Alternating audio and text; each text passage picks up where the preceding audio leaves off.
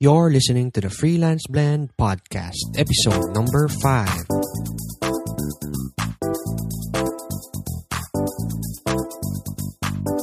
Welcome to the Freelance Blend Podcast, where we entertain, educate and engage freelancers from the Philippines and across the globe.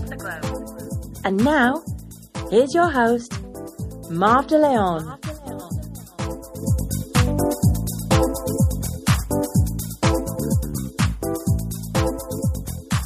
Hello everyone and welcome again to Freelance Blend Podcast. Now we're on our 5th episode, so thank you again for continuing to listen to us. Now we are on the second part of the 2-part series of our interview with awesome blogger Mr. Anton Diaz.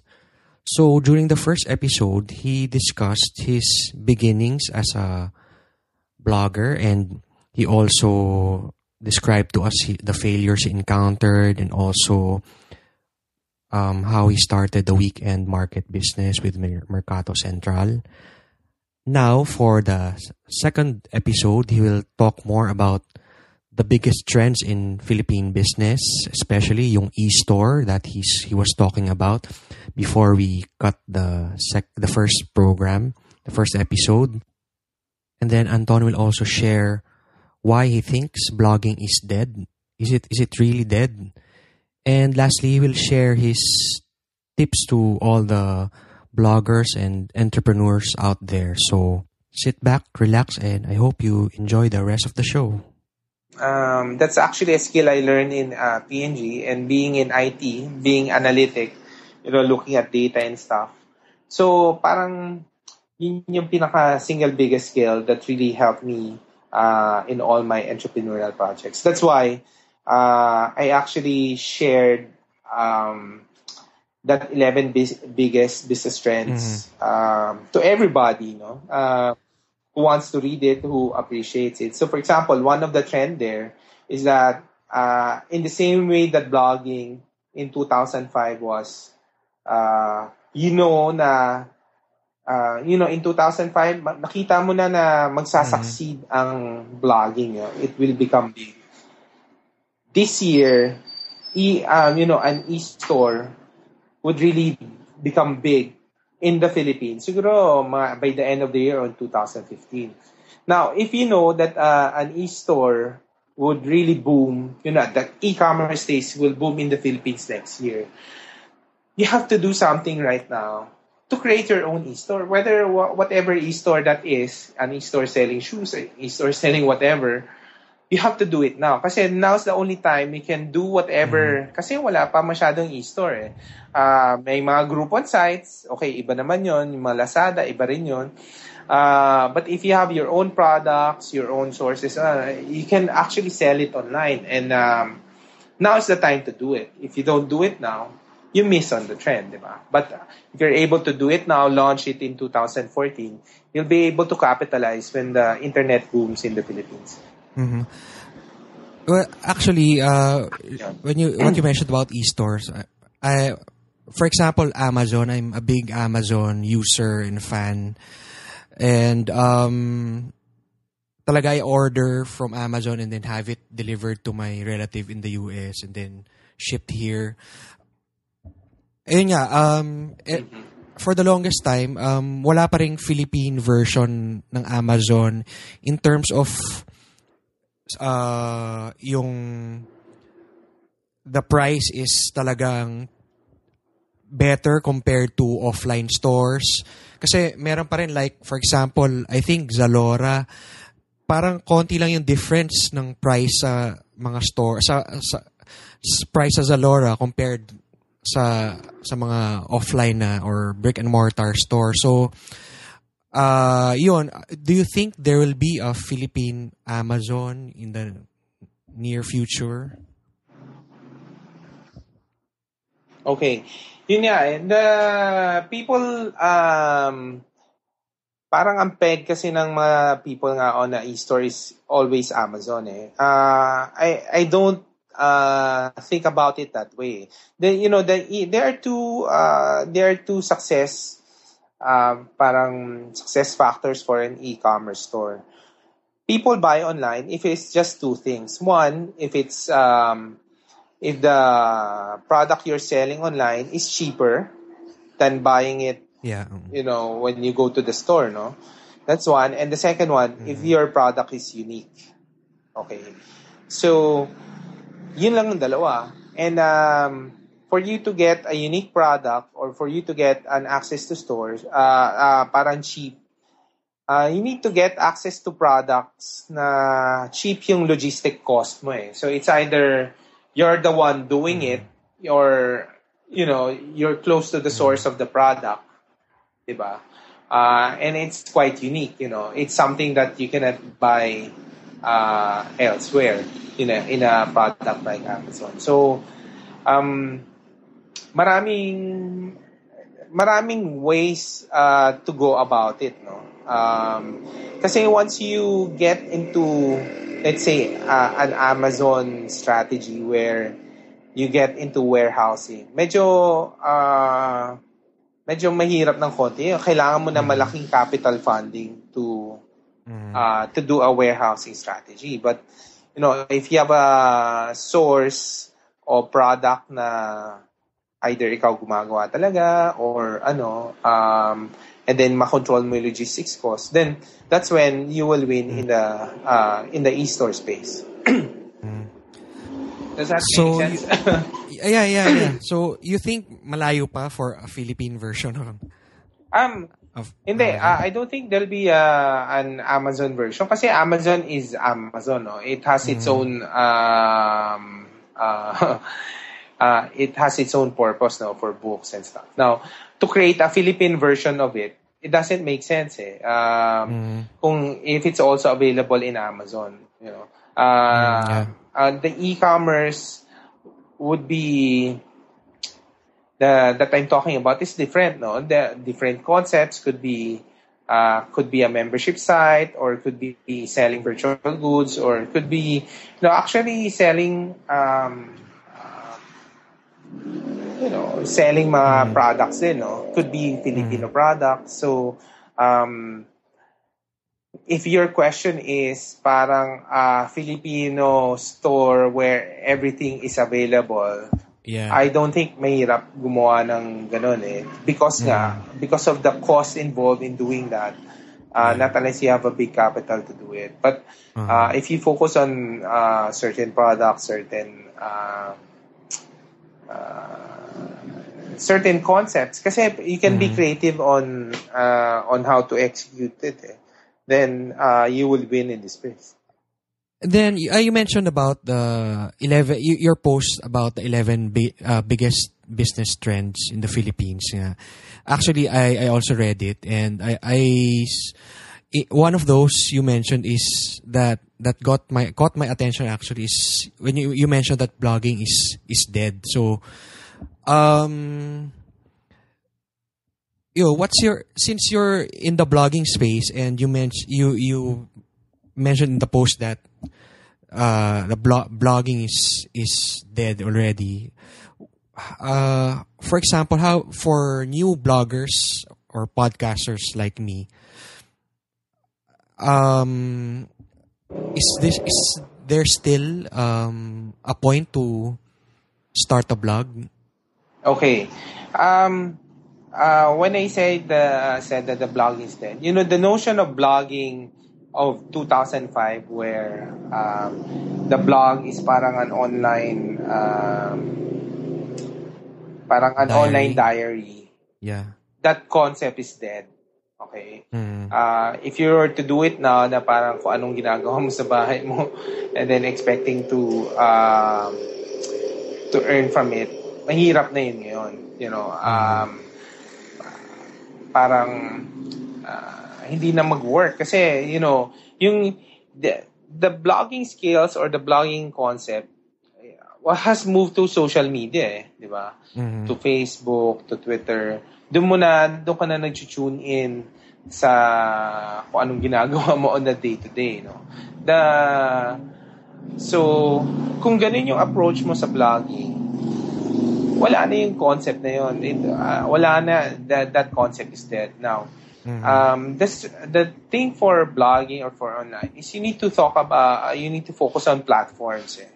Blogging as a platform or an online, creating your own platform to do an advocacy or to do stuff. No? So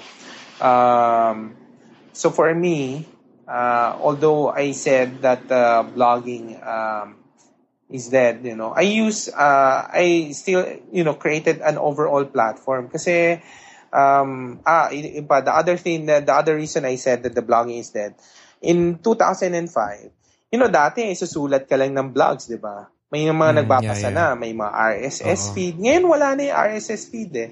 If you're not mentioned in social media, nobody will even go to you, no?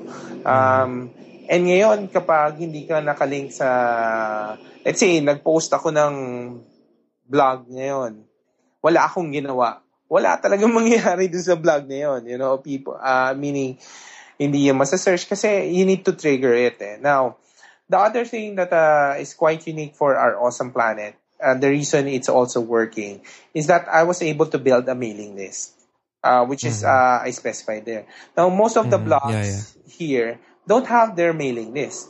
I don't know who has, they rely on sharing their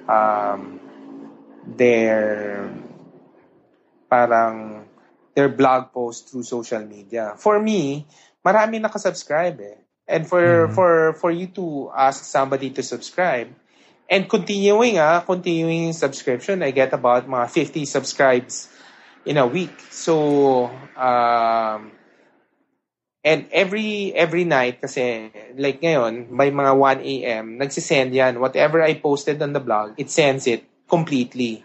It's a full post. So they get it. So I have a platform where I can really talk to my readers directly, to those who've said, they wanted to be emailed directly. At the same time, the social media, and then third na lang yung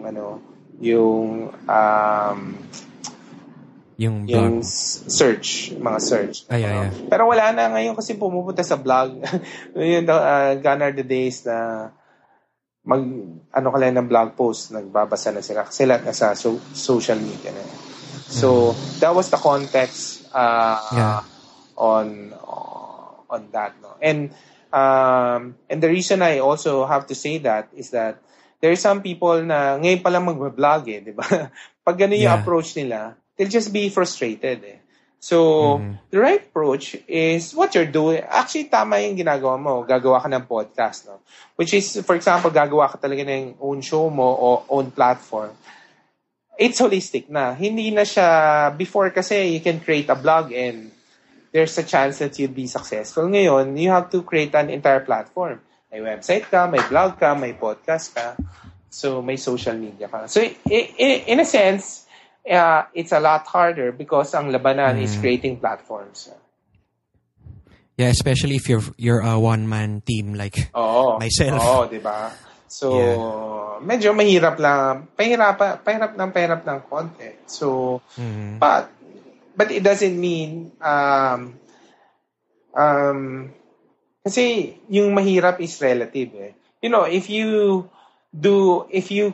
let's say, you decide to create your own restaurant, mas mahirap yun. Kasi, di ba, may physical space yun, pupunta ka doon, may pupuntahan ka. Yung online, technically, nasa bahay ka lang. Ayaw mo lang to do stuff, di ba? Or pag ikaw, scheduling mga people for your podcast and stuff. Marketing. So, relatively, online pa rin is madali than doing, the brick and mortar stuff. So, when I say mahirap yung gumawa ng platform, relatively easier pa rin yan than creating your own restaurant, diba? Yes. So, for example, a blogger like myself, how do I use, for example, social media to ano ba ipopost ko in my blog and in social media? Is it do I post the whole blog in Facebook, and then do I post the same information in Facebook and in the blog, or parang teasers lang in Facebook and then you direct them to the blog, or totally different posts in Facebook that's related to what you wrote in your blog? Okay. Do I make sense? Yeah. Oh. Iba-ibang strategy. But kasi what you're creating is a platform. If you're creating a platform, the blog, ang advantage ng blog versus the social media is it's in archival quality. Meaning, may archive siya. So, madali mong, like for example, for mine, 9 years na yung blog ko, ang dali pa rin maghanap ng mga post dun sa blog, no? You search through the 2000 kasi masisearch mo via Google. There are may ma-permalink yung post, di ba?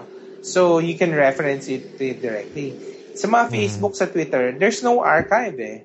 Ang hirap kaya maghanap, your tweet like 2 years ago, you'll have to scroll down, di ba? And then there's no permalink. Well, technically, there's permalink per tweet. Pero, puro numbers, di ba? So, medyo mahirap maintindihan. So, he still do the blog for its archival value, meaning that's where you put yung mga post mo that you intended to share. Now, one of the style na for blog is kailangan you need to be able to write it in an evergreen style, meaning a style na hindi outdated. Let's say, pag nakita yan 2 years from now, dapat relevant pa rin siya. And there are some techniques on how to make your post evergreen para it can work for you on a longer term basis. So, and that one. And then lastly, the blog is really used to, or your goal in blogging is to create viral ideas and posts. Okay? You have to train yourself. Parang ang goal is to write, to look for viral topics that can really spread, across the online space. And then parang ang home base ng content na yan is still the blog, The blog is parang pinaka-home base nung, parang yun yung that's the home of the idea. So, and then social media is used as a channel to spread those ideas. So, ang mali lang na ginagawa ng ibang tao na when you blog is the primary goal is to share a message, a message that would resonate with a lot of people, that will be shared virally. Now, to get to that point, syempre you have to learn, no? So, dapat yun yung focus how to create viral concepts or ideas that people online would need and help. So, for me, I got training for 9 years, but I'm still learning on ano ba yung mga topics, ideas na magva-viral. Some people would shortcut it. Syempre, lalagyan mo ng sex or any other, let's say, scandal. Syempre, viral yun. But it doesn't make any impact Parang, so, ang pinaka goal talaga is, a message that creates a big impact to everybody that you could share online and that could spread virally. So, for example, and that's why maganda like for example, the open letter ni Lord, di ba? Doon kay Vic Soto. That was a good content. Those are the kind of content na dapat matutunan ng mga bloggers on how to do. Something that would have an impact to the status quo at the same time not going into, either scandalous or whatever. Or putting some, sexy pictures there, etc. So, I try to train myself on what are those posts. And dapat you as a blogger, yun yung hinahanap mo. Blogs, ideas and blog posts that could change the world, that could spread virally. at the start, were you a natural writer? No, I'm not a writer. No. So, iba kasi, iba pa rin yung writing eh. So, Yeah. but I had to train myself on writing. So,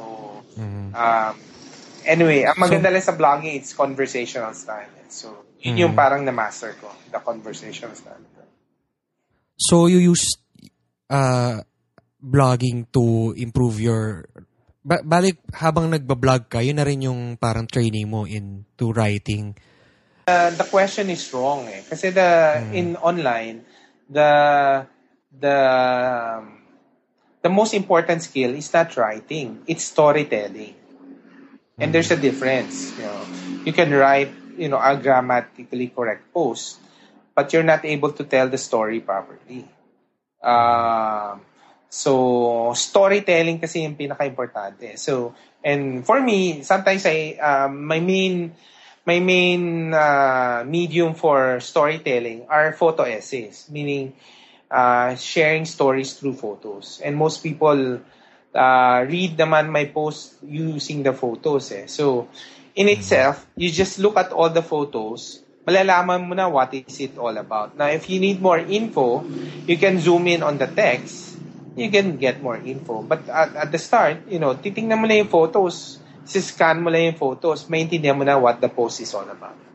Parang gano'n. And then later on nga, the writing itself becomes less and less important kasi the entire storytelling space is moving to video. And in video, wala ka masyadong writing. It's but the storytelling skill applies also. So actually, that's why I also went. Kaya nagwa-podcast ako because yun yung storytelling through my guests, and yun nga, hindi ko pa, I'm still trying to develop my storytelling by writing. So with yourself, I can see nga yung sa mga post mo, you use nga pictures because travel at saka food you really need to see the picture talaga. Okay, and I'm also curious about going back to the offline businesses, about yung restaurant scene in the Philippines. I'm sure you've umikot ka na ng buong bansa and went to a lot of restaurants already. How is it that some restaurants last more than the average lifespan ng restaurant? Is usually, they say, 3 to 5 years. What makes them last, and what do you think the others, how come yun? Parang, is it because they just follow trends or crazes? No. Yung mga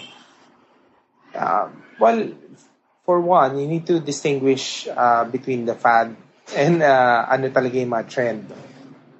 So, an example ng fad would be yung cronut. Yun talaga, obviously, fad lang talaga yun, di ba? But, ramen is a trend. Meaning, ramen will be there kasi, people likes to eat noodles naman ever since, di ba? Especially Asians. The Filipino equivalent of ramen would be mga bok choy. The Chinese have. So, may mga trends. Iba-iba. But for a restaurant to last, not only the trend is needed for, let's say, when you're starting up the restaurant, but to make it last, it really depends on the personality of the, it really depends on the personality of the restaurant, and depending yun sa mga owners. Mararamdaman mo kasi if the owners like the restaurant or takes care of the restaurant, and it becomes not only a restaurant but a place where you can really eat with family and friends and parang But of course, to last, kailangan masarap yung food mo. Kasi pag hindi na masarap yung food mo, wala talaga. Wala kang magagawa doon, no? But, so assumption nun, masarap yung food mo, may personality in restaurant that resonates with the audience. And, yun dalawa na yun. So, it's either the personalities from the owner themselves or from the chefs, diba? Speaking of yung restaurants where you take your family and friends, is there any, do you have a go-to restaurant? Yung family, like for me, my family, pag wala kaming maisip, we always go to Pancake House. Ganun. So, do you have a go-to restaurant? Yeah, meron kami mga comfort restaurant. So, for example, let's say for Chinese, Lutong Macau, ganyan. And then we also go to Pancake House, ganyan. And then minsan Teriyaki Boy. Ganun, simple food. Oh, may Teriyaki Boy pa ba? Meron pa minsan. Okay. Equivalent. Yes. Equivalent. Ang dami na kasi nagsara, di ba? Yeah. Well, an example of parang a lifespan of a restaurant. Speaking of family, you mentioned in your blog that your whole family is also a blogging family. Your wife is Mrs. Awesome Planet, and you mentioned your son also made his first blog post. So my question is, like, for example, for your kids, is this something that you will encourage them to do when they grow up? Well, for one, yung mga kids ko nga, I want to teach them blogging. Talaga also when growing up. Kasi, the internet, the internet is not yet booming in the Philippines. Our penetration here, the internet penetration is just 30%. So whatever we're seeing, it's just a product of internet penetration 30%. Our kids, mga kids, kapag lumaki na sila, the internet penetration will be 50 to 70%. And that, that landscape, that's when the internet really booms, no? When everything is connected. And,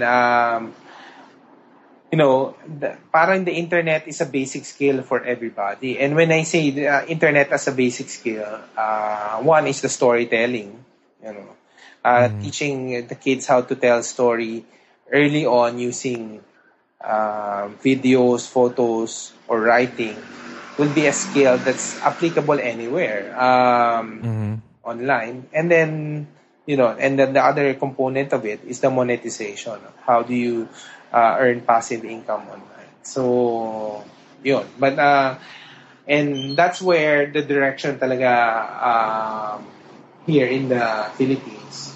May mga changes lang, nagiging mobile na. Mobile-centric.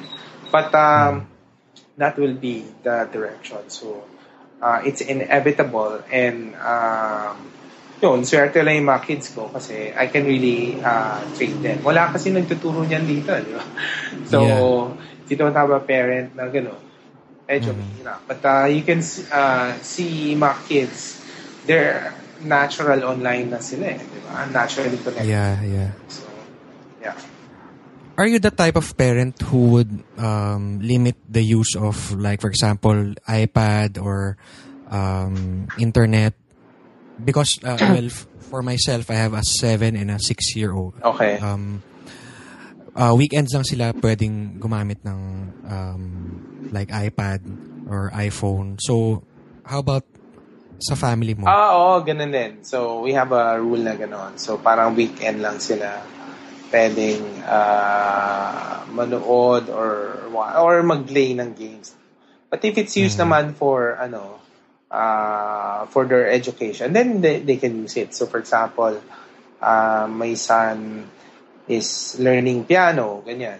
And since wala pa kami piano at home, maraming mga piano app sa iPad. So, mga ganun, pwede nilang gamitin. Or, I'm teaching my son how to blog. So, mga ganun, pwede nilang gamitin. But yung mga games or yung mga pang weekend lang yun. Or, watching TV also pang weekend lang.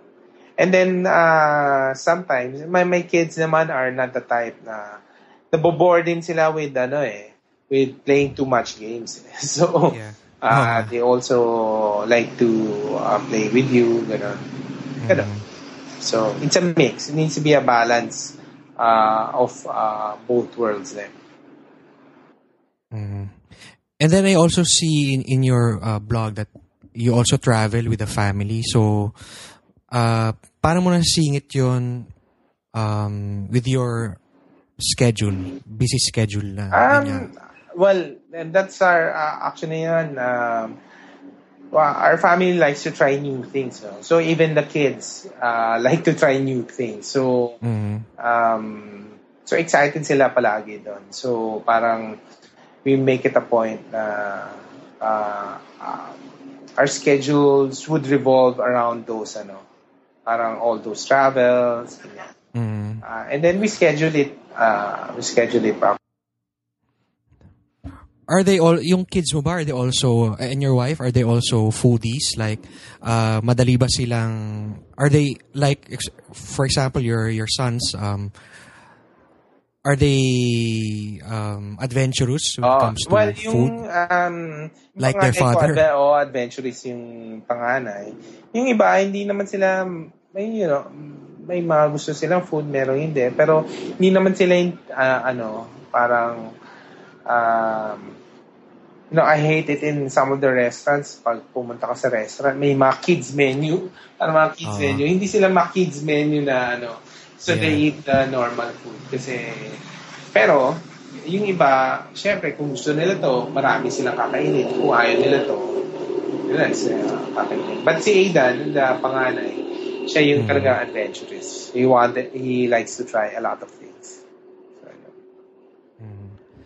Well, we're going towards the end of the show, actually. It's been very enriching interview. Probably my last question for you is, what are your tips for starting, or people who would like to start an online business, probably blogging or an e-store? What will you, coming from you who's already ilang years of experience with in blogging, and for a newbie, for example, like me, who's just starting, ano kaya yung may impart mo na message to us? Okay. Siguro mga 3 things. First, content would be, context and content, would still be the key to succeed in any online endeavor. So you need to have, for example, for you, Freelance Blend, your content for, the freelance place should be really of high quality, something na unique that you could generate for that community. So if you're just starting, you need to look for an area or a project where you have access to high quality content. Okay?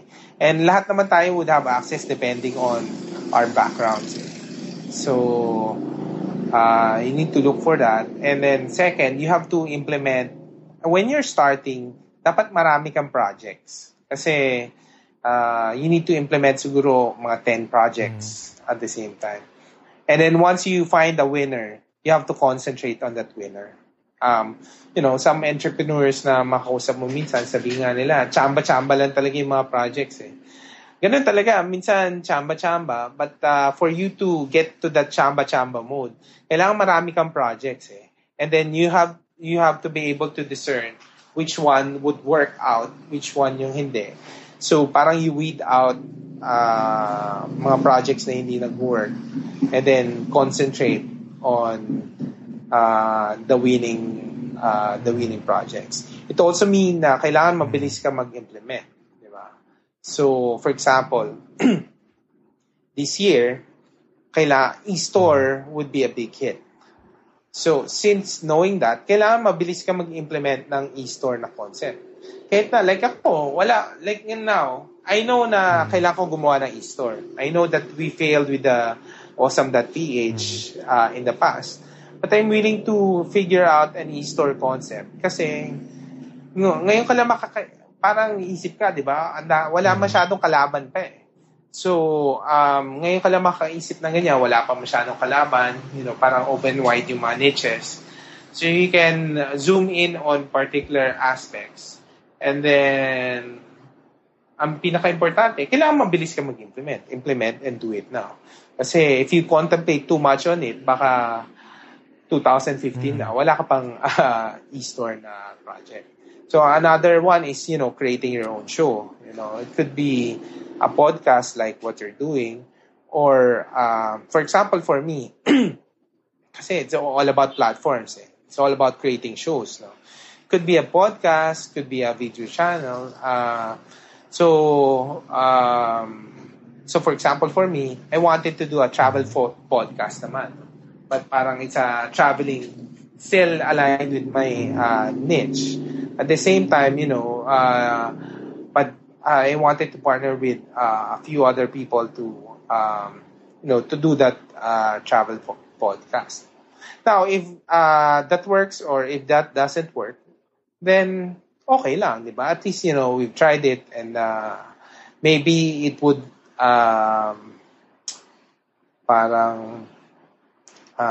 it would pivot to another type of project related to it. So you don't know. So if you're just starting, siguro pick mga 5 strong ideas, implement quickly, partner with some people if needed. Implement quickly, and if it works, makita ka na successful na, hindi naman successful kagad, but, promising at the same time that you can see that it's scalable, then go for it. And then, yun. That's it. I will definitely take that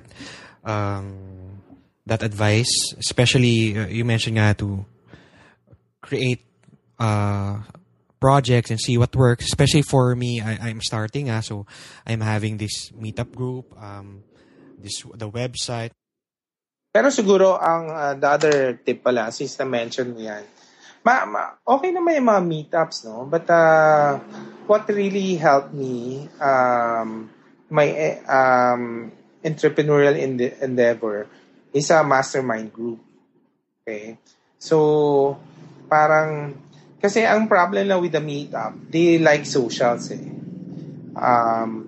But a mastermind group, ang intent ng mastermind group is to improve everybody. Now, the thing with the mastermind group, you need to trust each one, di ba? Parang you need to disclose parang information that you won't disclose to anybody else. And then parang you help out each other. So for me, that was a very helpful. Until now, we have a mastermind group of mga successful entrepreneurs or mga upcoming din.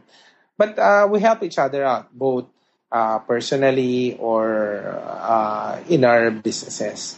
Kasi yun yung maganda eh. So, for example, for you, aside from the meetup group, probably want to create a mastermind group of, people who are on this online space na very serious din, katulad mo, na who are starting up, para, you could share learnings and then para mapabilis yung mapabilis. But this group is constant. So, for example, yung mastermind group namin, mga 7 to 8 people, ganyan. Ganun din, we meet monthly. We share, what's happening with us. At the same time, we could use the group to get feedback on, mga ideas. Let's say, may mga ideas ako for a project, I can bounce off to that group. Ganun. And then, parang naging stronger yung group later. Kasi that's a much more helpful group than, may ibang purpose naman yung socialize. Siyempre, it has its own purpose. So, you also need that for something else, for networking online. So, yeah.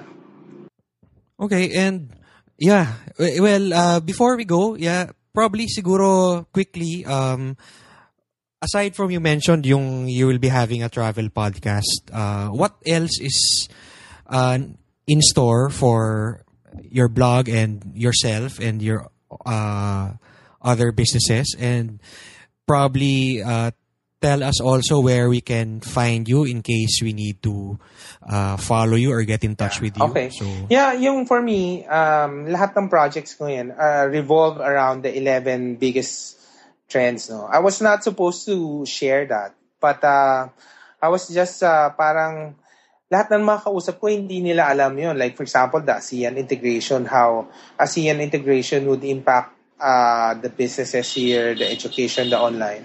No, not a lot of people understand how it impacts. So I've shared, the traffic in the metro will be getting so bad na, it will actually be an opportunity for a lot of new applications, new online stuff, no? That would also fuel the e-commerce. Kasi ayaw na nilang, sa sobrang traffic, ayaw mo na nang lumabas.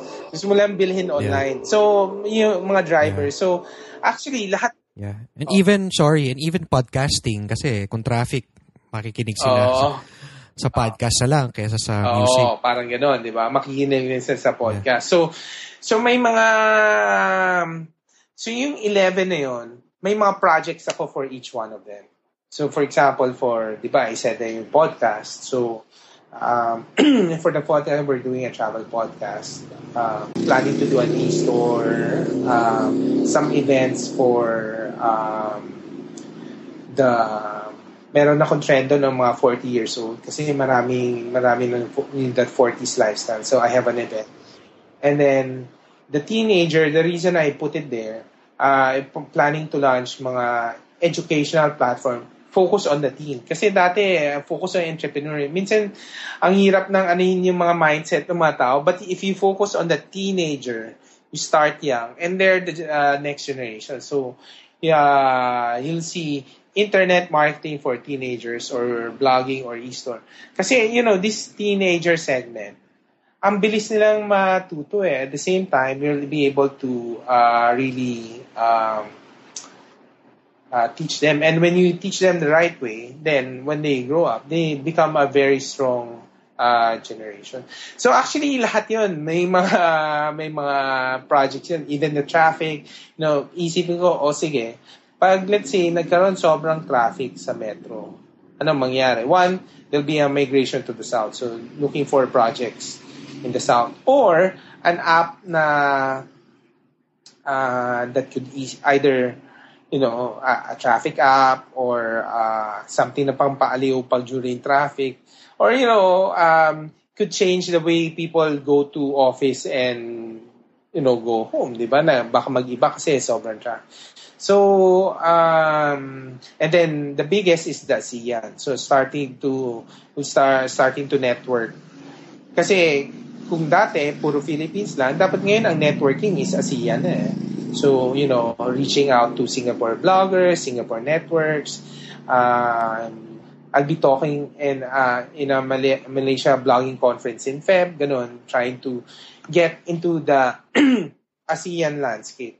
So, kasi mag-ASEAN na tayo, dapat ikaw nga, for example, if you're doing freelance brand, you can do a freelance brand for ASEAN. And at some point, interview mga freelancers across the region. Starting with the Philippines and later on. Ganon. So, it's actually a very exciting year to the point that this is the year that feels exactly like 2005. Kasi, parang there's a lot of new technologies that came in. The mobile is ready, is ripe. Siguro another year, you'll get a lot of functionalities in mobile and the internet broadband would be able to support it. So there'll be a lot of new programs, new opportunities, and the people who will be able to capitalize on it would be the one who would win, in the next year to come. So yeah, wow, very very promising year pala tong 2014 after the calamity-filled 2013. So thank you very much. Yeah, so how do we get in touch with you or usually just go to my website ourawesomeplanet.com, or you can reach me in Facebook and Twitter at Anton Diaz. In Instagram, it's our Awesome Planet. Instagram and Pinterest, it's our Awesome Planet. But you can also email me directly, anton@diaz.ph. Or even, I'll give you my cell phone number, 0917-5683-627. You can text me. If you have a question, shoot me an email.